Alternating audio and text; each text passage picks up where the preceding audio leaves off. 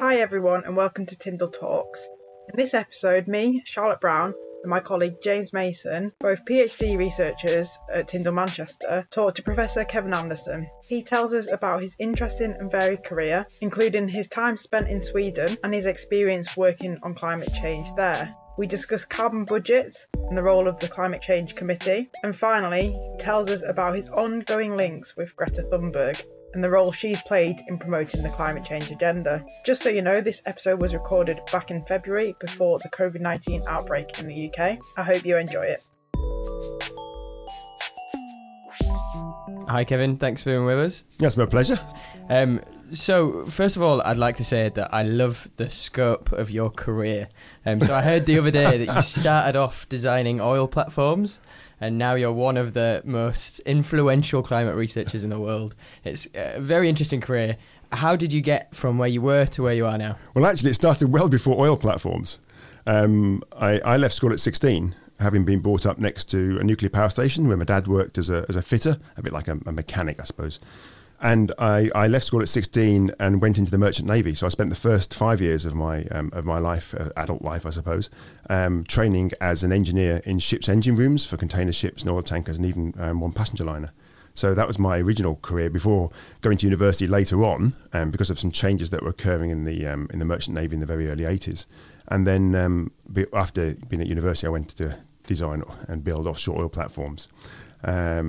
But I have to say, right from my childhood, I'd always had an interest in environmental issues.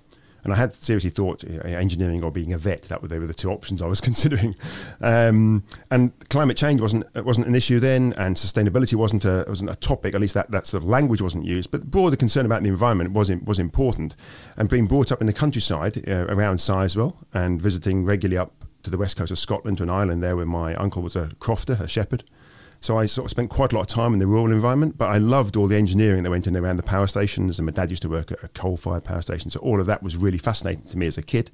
And it was finding some way to combine these, and I always liked being at sea. I used to do quite a lot of sailing and swimming in that because we lived on the coast, and the Merchant Navy sort of combined those to some extent, that you get to see this, the beauty and the nature of the wild world being in the Pacific and the Atlantic and so forth, but also working on these pieces of engineering equipment and trying to work on them in a way and do things that were broadly in line with what I thought was correct from an environmental point of view. So I caused a few problems in things like not pumping sewage over the side when the tanks were full. I would just pump it somewhere else and we'd have to deal with it in the morning. And then when I worked on the oil platforms, it's the same thing to do with some of the spills that I was recording and the use and abuse of CFCs, and particularly how they were just vented to atmosphere, the chlorofluorocarbons, and related to the ozone layer then. So I was always trying to look at those interplays between environment and engineering. So that, it doesn't feel to me that it was any great revelation. I never saw one day, I'm going to move across to this. It was a gradual transition. So the reason we're doing this podcast is to do with the Tyndall Centre celebrating its 20th anniversary. Can you tell us about you coming to the Tyndall Centre and the first projects that you worked on? I came here, I think it was either the late 2000 or just 2001, round about that period. And there was a gentleman here then called Simon Shackley, who now works up in Edinburgh as an excellent researcher and a really good, he was a really good foundation stone of the Tyndall Centre, actually, in many respects. And he and I knew each other from some previous work that we'd done back in the mid to late 90s. And there was a position came up here and said, would you be interested in applying? So I applied. So I came over here, and I think my initial work was discussing how to get certain countries bought into the Kyoto Protocol, because that hadn't been ratified at the time.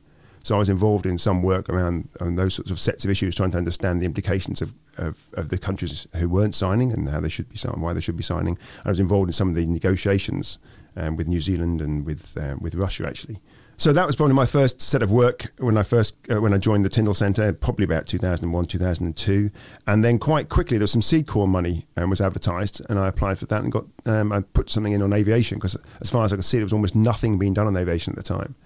So I put some money together for that, and we did some research on that. We eventually then applied for, put an advert out to extend that work, and Alice Larkin applied. And so, as it turns out, then Alice's work came from that early sort of project, seed corps money, how important that can often be in developing new ways of thinking back in the relatively early 2000s. And you mentioned aviation.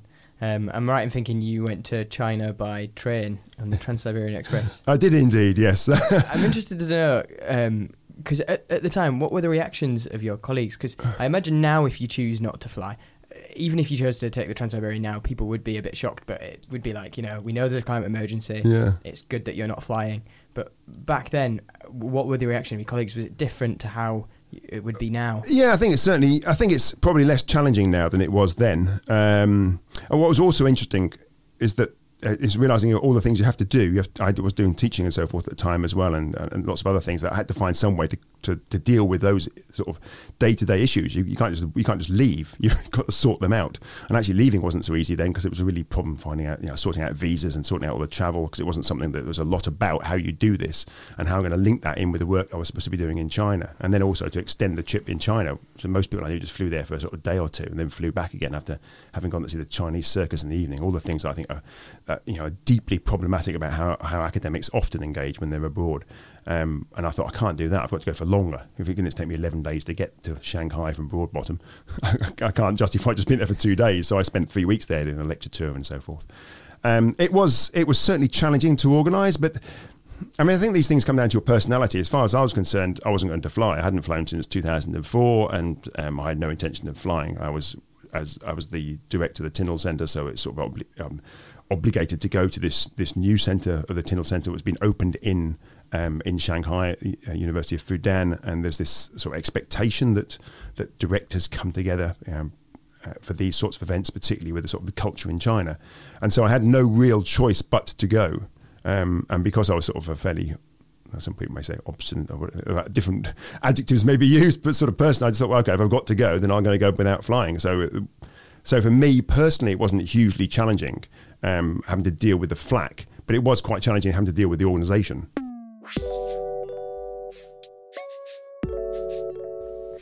So I've heard a bit of a running joke within the Tyndall Centre that once you've joined, you never leave because it's so nice, it's such a nice centre. But you, at least partly, have left to be a professor at Uppsala University in Sweden. So what's it like being a professor in Sweden? Really enjoyable and worthwhile. And I'm saying that not just in isolation, but as a compliment to being in the UK as well. It works really well with being here. There are significant differences culturally, but they're not so significant that there aren't really interesting lessons and crossovers between them. So I found that really fascinating. It's also been very interesting to me to realise how advanced the UK is in its thinking around climate change. And I'm quite specific here. I'm saying it's thinking, not its acting on climate change. And I would say that extends from not only the academics. Academically, I think we're well advanced in our thinking on climate change, but that also includes the policymakers, the journalists, civil society, and even businesses. So across the sort of portfolio of different constituencies in the UK, I think we're fairly well advanced in our thinking about climate change, not in terms of our acting, when we're particularly advanced in coming up with ways to avoid acting. And when I got to Sweden, I thought they would be similar. Another sort of supposedly self-avowed climate progressive country. And certainly on sustainability, they're head and shoulders above the UK.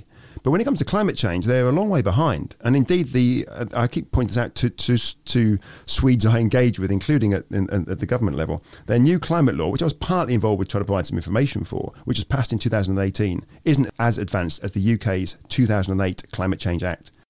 So from an academic point of view, it's actually slightly easier being an academic over there, because you can almost take the things that we thought about here a long time ago, you can take them to Sweden, and they're like sort of new ideas on the block to some extent. But then also they play out in a different cultural environment, an environment where I've never met a cynical Swede. They may be sceptical, but they're not cynical. And in Britain, we're a deeply cynical society now, which I think is incredibly destructive. And you don't have that in Sweden, not yet, and no real sign of it in any depth yet anyway. So it means you can actually engage in a much more open, honest, clear fashion, and people will engage on the substance of the debate, as over in the UK, because it's deeply cynical. Everyone's trying to hold their position, and they're not interested in new, often anyway, interested in new information. They just want to maintain their position regardless of what the evidence is suggesting one way or the other. And that has been really refreshing in Sweden. But I think it has been interesting that it's shown this contrast between the UK and many other parts of, say, even continental Europe, let alone some other parts of the world. And we have to remind ourselves we're a small, peculiar island that's been obsessed by the weather probably because of our agricultural heritage and our maritime history. And so in some respects, if you look at when the Met Office was set up and then the climate change work in the Hadley Centre, this was way ahead of most other parts of the world. So we've got a longer history, I think, in being involved in the issues of weather, which then morphed into issues of climate and climate change. So I think there's a historical precedent for why we're so interested in these things and why we probably are leading in terms of understanding, even though I think, and rhetoric, we're certainly leading on that. But I think we're not leading on action, unfortunately.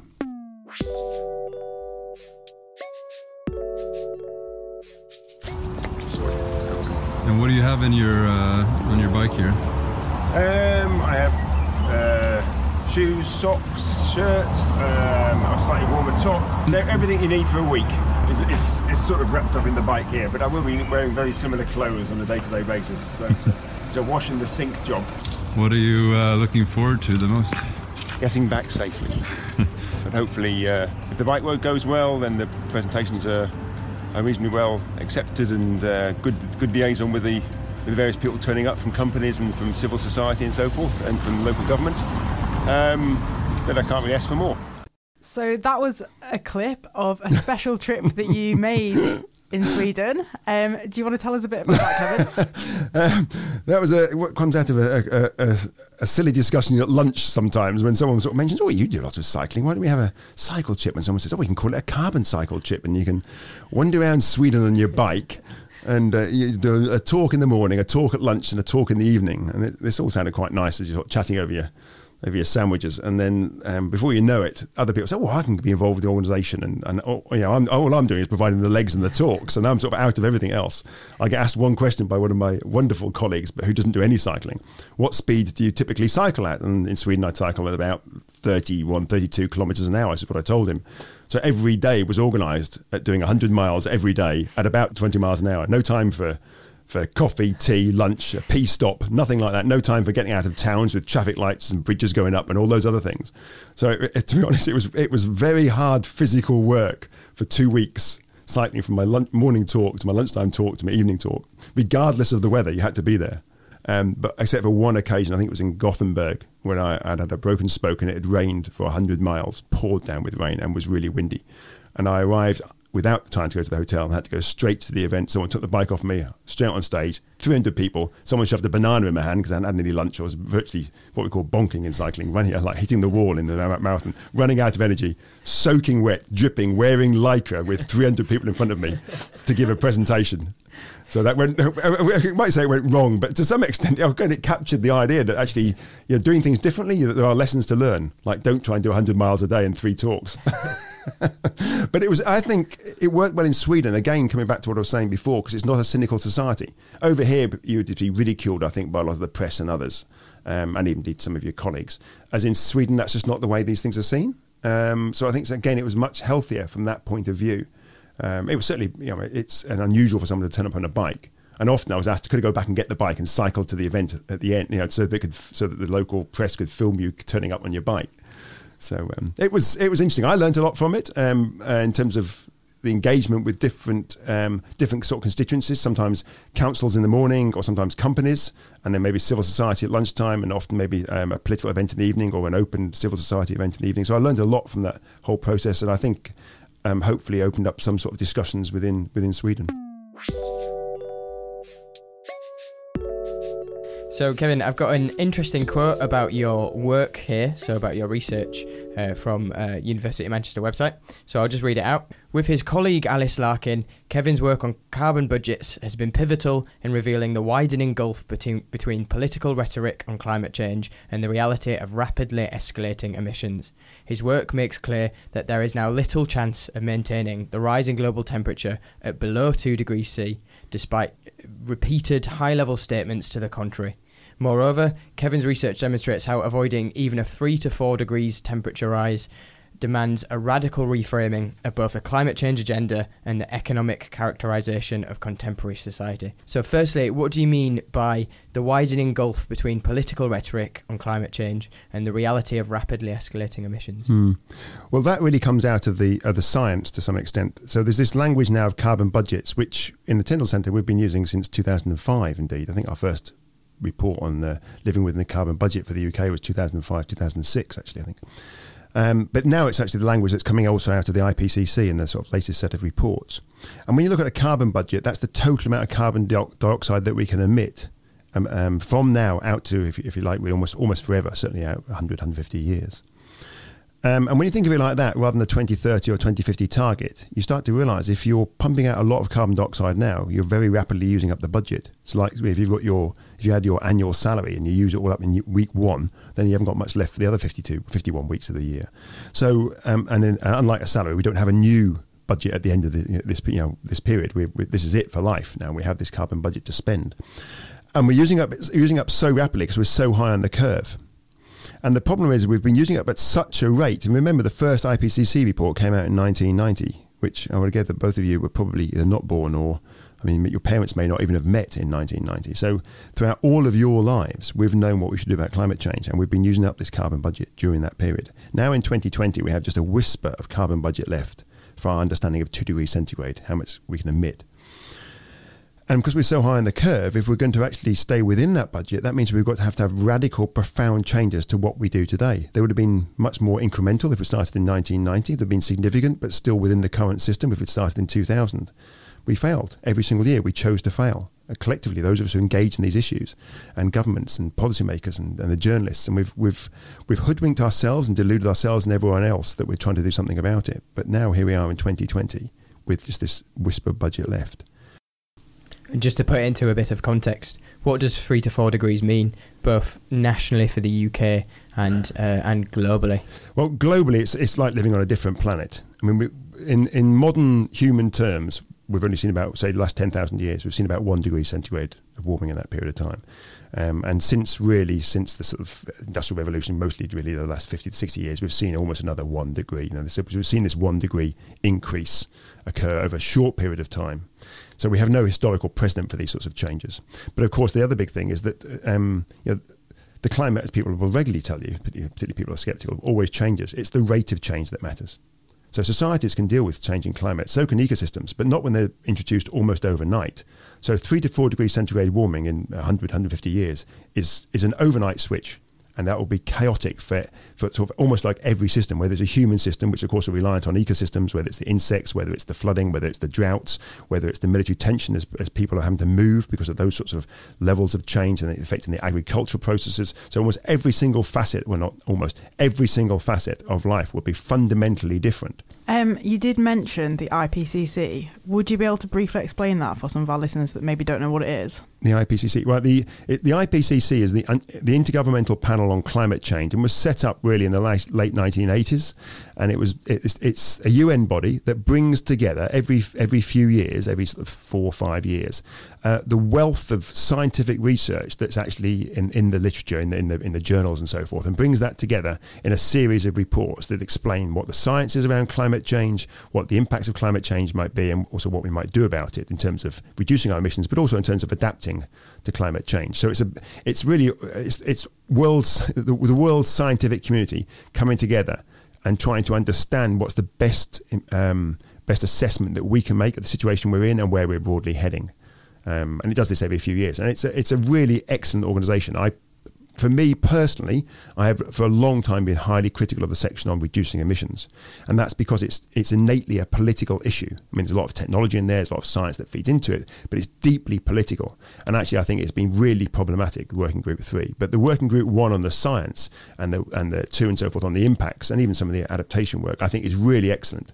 And I think should still continue. So although I'm sometimes critical of the IPCC, I'm being critical of Working Group 3, which focuses on what we should do about reducing our emissions. And there, I think we've just run scared of challenging the current political and economic paradigm.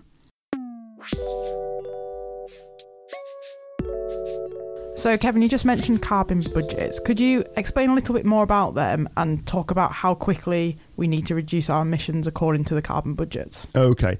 As I said before, the carbon budgets is the total amount of carbon dioxide that we can emit from now out to forever. And that's really important to bear in mind.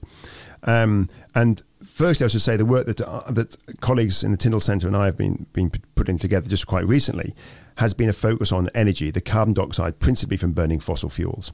But it's also really important to bear in mind that a significant amount of the warming we're seeing, around about 20%, there or thereabouts, comes from the agricultural system, mostly from other greenhouse gases, from methane and from nitrous oxide, from fertiliser application and animals, and also even just ploughing a field will give you methane.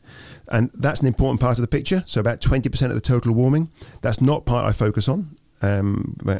Myself, I'm interested in it, and certainly a lot can be done to reduce the emissions from that sector, but they cannot be eliminated. We will always have a significant amount of warming from the agricultural system. Even if we all went vegan and didn't eat rice, you'd still have quite a lot of emissions from that sector.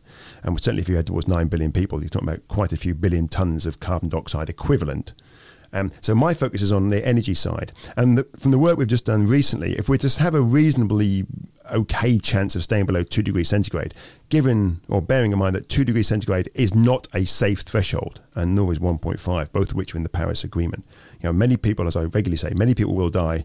They'll be poor, low emitters, typically a long way from the wealthier countries that are causing the problem, and they'll often typically be non-white as well. So we've known that for a long time, and we haven't responded to that challenge. But let's be very clear, these are not safe thresholds. But nevertheless, I think 2 is about the best that we can now achieve. And our assessment there, using the latest IPCC report, the latest Intergovernmental Panel on Climate Change report, and the carbon budgets that are in that, is that we have about 650 billion tonnes of carbon dioxide we can emit. That probably means nothing to most people, unless you're a sort of climate change geek or guru, however you may look at these things. But that's somewhere around about 18 years of current global emissions.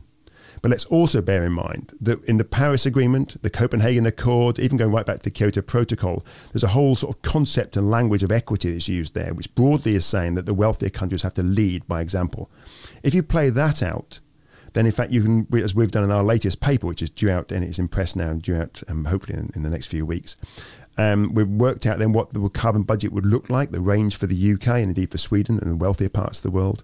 And to put that really simply, for the UK, we'd have about 9 years of current emissions, Sweden a little bit less than that. And to give a feel for that, that's about over 10% reduction in our emissions every single year. So you think between now and the end of 2022, something like a 30% reduction in emissions. Between now and the end of this decade, 2030, about a 70% reduction. And it means that by about 2035, for the wealthy parts of the world, the UK, Australia, Japan, the US, many countries in the EU, maybe not all of them, but most of the countries in the EU, that means fully decarbonised energy by about 2035. Planes, trains, ships, industry, cars, everything. That is a fundamentally different agenda to the one that we hear repeatedly from lots of academics, from lots of the what are effectively economic modelling groups. We'll often hear things from the journalists and the Committee on Climate Change, and that's because the agenda that we're putting together, or the framing we've put together from the science, doesn't fit with the current economic paradigm. But that's, that we would argue, if you put together our commitments in Paris with the science from the IPCC and you do some basic arithmetic, you end up with this really hugely challenging these implications. And it's then that you can see that most people say, well, we can't do that, and therefore we need to find every fudge we can. And we've spent 30 years developing one fudge or one fraud or one swindle over another. It's interesting that you mentioned that, because I've got a tweet here. I know that you're very active on Twitter. Yeah, at Kevin Climate, yes. So the tweet is around the UK's Committee on Climate Change, who are an independent body that advise the UK government on emission targets. So the tweet, I'll just read it out. It says, why is there such little critique of the CCC's net zero report by academics and the wider climate community? It is designed to fit with the current political and economic status quo, and in doing so proposes cuts in CO2 far smaller than those needed to meet our Paris 1.5 to 2 degrees C commitments, which is essentially what you were just talking about. Now, I know that the Tyndall Centre has been key in setting the Manchester City Council's target. So our method says that they need to aim to become a zero carbon city by 2038. Now, the Committee on Climate Change say that the UK have to be net zero by 2050. Now, where does that disparity come from? Well, there's a lot in that question. The first thing I think we have to be very careful about, and this is why I think the language is really important, the Committee on Climate Change are not an independent committee. Everyone says that they are a quango. So I can't remember what that stands for. It's like quasi-autonomous non-governmental organisation, I think it is. So they're funded by government, and they need to be, their voices to be effective need to be heard and understood by government. And the judgment they have made, and it's not an unreasonable judgment, it's one I would disagree with, is that to do that, they've got to speak in the language, the numbers and the rates of change that government understands and accepts. And I think we shouldn't manipulate the science in that way. I should also add, although I'm very critical, and there are not many people that are critical of the Committee on Climate Change, at least not in public, many people are privately, I hasten to add. The Secretariat, I think, are excellent. They're a really good group of people, and I think the new CEO, Chris Stark, is also excellent. I have to say that the commissioners, there's a set of academic commissioners who oversee, and I in some respects set an umbrella framework within which the Secretariat work. I think those academics, who are all excellent academics in and of themselves, by and large have taken a very political role, and I don't think that has been they should have done that. I think they should have stuck to their scientific integrity rather than their interpretation of what they think is politically possible or plausible. So I think the CCC have been part of the problem. And yet I still have a lot of hope that they could be part of the solution. So how is it they managed to do this? They managed to do this at the Net Zero report, or I think more accurately, the Not Zero report, it should be called. So look at the spreadsheets. Most academics don't bother to do this. They make a quick statement when they read the Net Zero report, which they probably just read the opening sort of paragraphs in the press release. Look at the spreadsheets. They are anticipating 40 to 50 million tonnes of carbon dioxide from continuing to burn fossil fuels in 2050. That isn't zero. That's from fossil fuels, let alone the emissions of greenhouse gases that come from agriculture and industry and so forth. But they expect to see that in 2050, and actually it carries on across much of the century. They're also not particularly clear as to what happens after 2050. And what happens after 2050 influences what we can say about before 2050. They're reliant on these technologies, which thankfully over the last couple of years have started to come to the fore. People have been aware of them. These negative emission technologies. Remember, these don't exist. So when we say technologies, they're sort of ideas of technologies that may exist in the future. There's a few pilot plants. They're very, very small, but by and large, they're in the imagination of postdocs and probably a few professors and so forth. So they're not things that we can rely on. You can't go and buy them from the shelves. Yet virtually every single model in IPCC, Intergovernmental Panel on Climate Change, Working Group 3 on Mitigation, includes planetary scale uptake of these technologies when all of the modelers are either retired in Tuscany or dead. So it's all interesting, this. I think that is an interesting point, that we are prepared to say future generations can deal with this because we won't have to. Now, I don't think that's a process that we go through directly, but it's a process that informs our thinking sort of more culturally. And the more people that borrow and buy into that systemic delusion, the more it becomes the norm. And it has become the norm. The Committee on Climate Change are deeply reliant on negative emission technologies. Again, the academics that have commented on them often haven't thought about, well, what's the quantity they're assuming? That's not actually written down in the Net Zero report. You have to talk with them and then make certain sets of assumptions. And I would argue that their negative emission assumptions are huge. Now, our latest paper, we've estimated the carbon budget for the UK at about, the most optimistic one we can come up with is about 3.8 billion tonnes, so about 9 years of current emissions. Now, that's territorial emissions. It doesn't include consumption-based, about our imports and exports. It does include aviation and shipping, however. So about 9 years. That's a different story to not zero by 2050. So we would say that you need something well over 10% every single year. And then when you play that out, and I think building on the really excellent report, if anyone wants to read something on climate change about where the emissions come from, I think the Chancellor and Piketty report on carbon inequality from 2015 is a really good starting point. Most people, even in a country like the UK, most people are relatively low emitters. The emissions are put out by a relatively small percentage of the population. At the global level, about 50% of the emissions come from 10% of the population. Well, the UK is a highly unequal society, so it's something similar here, or indeed the US. Probably that the differentiation will be big, but not as big in somewhere like Sweden because it's more egalitarian. So I think you have to understand then that what you get out of the analysis is that for many people, they will have to see incremental, significant, but nonetheless incremental changes to how they live in their lives. And often that can be improvement in quality of life. So you'd have to retrofit the poor quality housing so they live in better quality houses, so their children haven't got bronchial conditions, so they get better education, not have to have as much health care, which is cheaper for the health system. They'll have to see better public transport because we need that to get people out of cars to reduce the emissions. But for the small group of high emitters, which includes most of us as academics, we're going to have to see some profound changes to our lifestyles. And we don't want that. And who's in this 10% group? climate scientists, the academics, the barristers, the policymakers, the business leaders, the senior NGO chairs and so forth. Across the board, all of us who work on climate change either are in or desperately aspiring to be in the top 10% of emitting groups. So you have to have the foxes have got to guard the chicken coop is a sort of metaphor I often use. And this looks very challenging. And the CCC broadly have played the game that many people, including many academics, have done here, which is saying, how can we massage this story, which is not in line with contemporary society, with one that actually is in line? And is it right that the top 10% emit 49% of emissions? Yes, around about half of globally, around about half of emissions come from that top 10%. And if I say we think in a country like the UK, it will vary a little bit, but it gives you a flavour of that. It's something probably similar here. And so if we're in Manchester now, and if you go to Cheetham Hill or just the houses around here, these people will be very low emitters. They won't drive much. They'll have old cars. They will say, they've got old cars. They're polluting, but they won't drive very far in those cars. They won't often fly. They live in really low quality houses. So their heating may be very high, but that often they're renting those houses. They can't do anything about that. They're locked in to the current infrastructure. People like me and others who often, and I know lots of my social science colleagues say, well, we're locked into the infrastructure. We have huge agency. We can change lots of things about our lives that we choose not to, and we pretend that we're locked in to these high carbon lifestyles. For the significant swathe of the UK society, they are locked into them. But for a significant swathe of the high emitters, we're not, and we still find an excuse as to why we aren't prepared to act. There's just one little number, maybe helpful, and maybe it's not.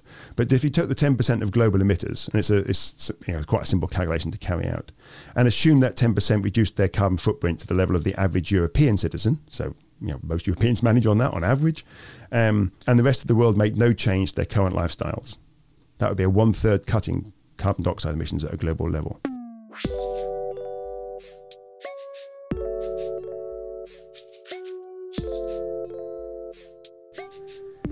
So, Kevin, we know you engage a lot with Greta Thunberg. Thunberg, sorry, my apologies, Greta Thunberg.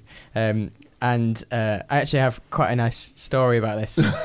We were at the Tyndall Christmas party this year, and I was organising it, and it was about to start, and then Kevin came over to me and was like, "Oh, James, I'm really sorry. I'm gonna have to leave for the first hour. I'm not gonna be able to make the first hour." And I was like, "Oh, of course, it's fine. What's going on?" And Kevin was like, "Oh, Greta Thunberg's just on the phone. I'm just about to talk with her dad," which I just thought was amazing, and ended up telling all my friends about it. So we've got a short clip of Greta now.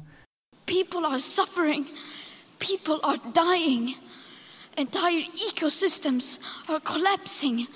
We are in the beginning of a mass extinction, and all you can talk about is money and fairy tales of eternal economic growth. How dare you? After hearing that talk, you wrote this on Twitter, Kevin. Greta demonstrates more clarity and leadership in one speech than a quarter of a century of combined contributions of the so-called world leaders. Can you expand a bit on that tweet and tell us a bit about how you two work together, how you help each other? Well, I've known Greta. It must be. It's over 2 years I've been engaged with Greta. But I don't want to overplay that relationship. I work in Sweden, and Greta's parents asked one of my colleagues, could she come down with her mum and dad, and we have a chat about climate change. And we met and we spoke for quite a lot of the day, actually. And in fact, Greta's mum's got a book coming out later this year with Penguin, which discusses our meeting then, which it's quite interesting how it's a very sort of Swedish form. Everything it's warts and all. The Swedes, again, it's partly because of their culture, I think, that they just say it as it is. So it's quite interesting when I was reading this through, in the way that it would have been coloured if it had been written for a UK audience or by a British person. But in Sweden, they just sort of paint it as they see it. And so I from then on, really, Greta was engaged in the school strikes, and then she was increasingly involved in these various speeches that's given at sort of high-level events. And really what Greta does is she passes her speech to me or asks me about particular questions, but not just me. There's a small sort of cohort of other people that she engages with, and you often get very little warning. You'll get something like Either Greta or Svante will send an email, and it'll be quite perfunctory emails. Where we're meeting Macron in 5 hours. Have you got any quick comments on the French emissions over the last 10 years? And it'll be something like that. So you're desperately there to sort of pull together some information on French emissions. But of course, that's the things we work on, so it's not quite so challenging. But and then trying to put some sort of headline comments down, and then you send them to Greta, and then Greta will include them or not as she sees fit. And it's the same with her speeches. We may make comments often on the sort of scientific component of those. And I know there's other people involved who make comments on this sort of the mitigation, on the impacts and aspects like that. And then she makes those judgments of whether she wants to include them or not include them. And I would say by and large, she probably doesn't include 80 to 90% of them. And which is absolutely fine. She's the one that's got to make the judgment on what's the best way to write the speech. They always seem to me to be factually correct and robust. And that's what I'm really talking about this sort of clarity and integrity, is that she's not interested in making friends or being liked. She's interested in saying what she judges is the right thing to say in accordance with her understanding of the science. And that understanding of the science, she's tried to get informed by other people who work directly in those areas. But let's also be clear, she does do quite a lot of reading. You know, she's no one's puppet, nothing like it. You know, she's like, to me, I see it's a bit like working with a well-read, engaged early career researcher who you rapidly see is getting to know more than you know about the subject. And I think there's something about how she pulls all this together in a way that actually academics should be more dispassionate, which I recognise I've failed on. But she managed to hold that most of the time, I think. And she's very, the emotion is there, but the emotion is definitely only informed by her interpretation of the evidence. And her interpretation is one that I share, and so do many other climate academics of one sort or another. And she's never, I think, been swayed by saying things that are just convenient or that would make her or her message liked by the audience. And I think that is something that we, as academics, we should all learn from. Indeed, I think the NGOs should as well. So this is where she has taken her interpretation of the science as best as she can make. She's asked people who work specifically in those fields. She's put that together in speeches and packages that are clear, accurate, and really well communicated to a wider audience. And then she's prepared to put her head above the parapet and be counted. And I think she has been a real revelation as a catalyst. She shows what integrity and honesty can actually deliver. And she's done more, I think, in just 2 years in terms of engaging people on climate change than as an academic community we have managed to achieve in 20 years. That's not to say we've done some wonderful stuff on the science, but I think on what we should do about science, we need to hold our heads in shame. And really up until Greta catalysing a movement amongst other young people, the youth strikes, and even feeding into some of the new things like Extinction Rebellion, with a sort of a wider sort of gaggle of people from all sorts of backgrounds and so forth. And I think a wider engagement on issues of climate change that has also coincided with more the impacts becoming evident with other programs like the plastic stuff that Attenborough's been involved with. So there's a sort of wider discourse about our role in destroying our own home. And I think Greta's fed very well into that, and actually her voice has been key in cutting through all of the fluff and nonsense, the delusion that we have put in to hide the fact that we have failed for the previous 30 years. Okay, so at the end of each podcast, we do some quick fire questions, a bit think on your feet, and we've asked the same questions to all of our guests. Okay. So first of all, if you could pick one policy that would most help with climate change and it would be implemented tomorrow, what would it be? If it would be implemented tomorrow, I would probably put a salary cap, and the money that was taken from that would be pumped back into transforming our infrastructure. The salary cap would probably be somewhere around the £70,000 to £90,000 a year. On a similar vein, if there was one action that individuals could do, what would you suggest? They're combined, so I'm trying not to cheat here. It's to identify your own large carbon footprint items, or even sustainability implications of your lifestyle, and change them. But that in itself is irrelevant. So it only works as an action if you then talk about it in an engaged fashion and honestly, the things that worked well, the things that were challenging, with your friends, your neighbours, your work colleagues. So it's starting that dialogue. But the dialogue needs to be informed, and the credibility is lent to the dialogue by trying to make the changes yourself. even though those changes in isolation are unimportant. And on a slightly different note, what is your guilty pleasure? Camper vanning with my bike in the back. Where have you been? Oh, quite a lot of continental Europe. That's and I haven't hidden that. It is the. I think if I was given the choice between my home and my camper van, I think I'd choose my camper van.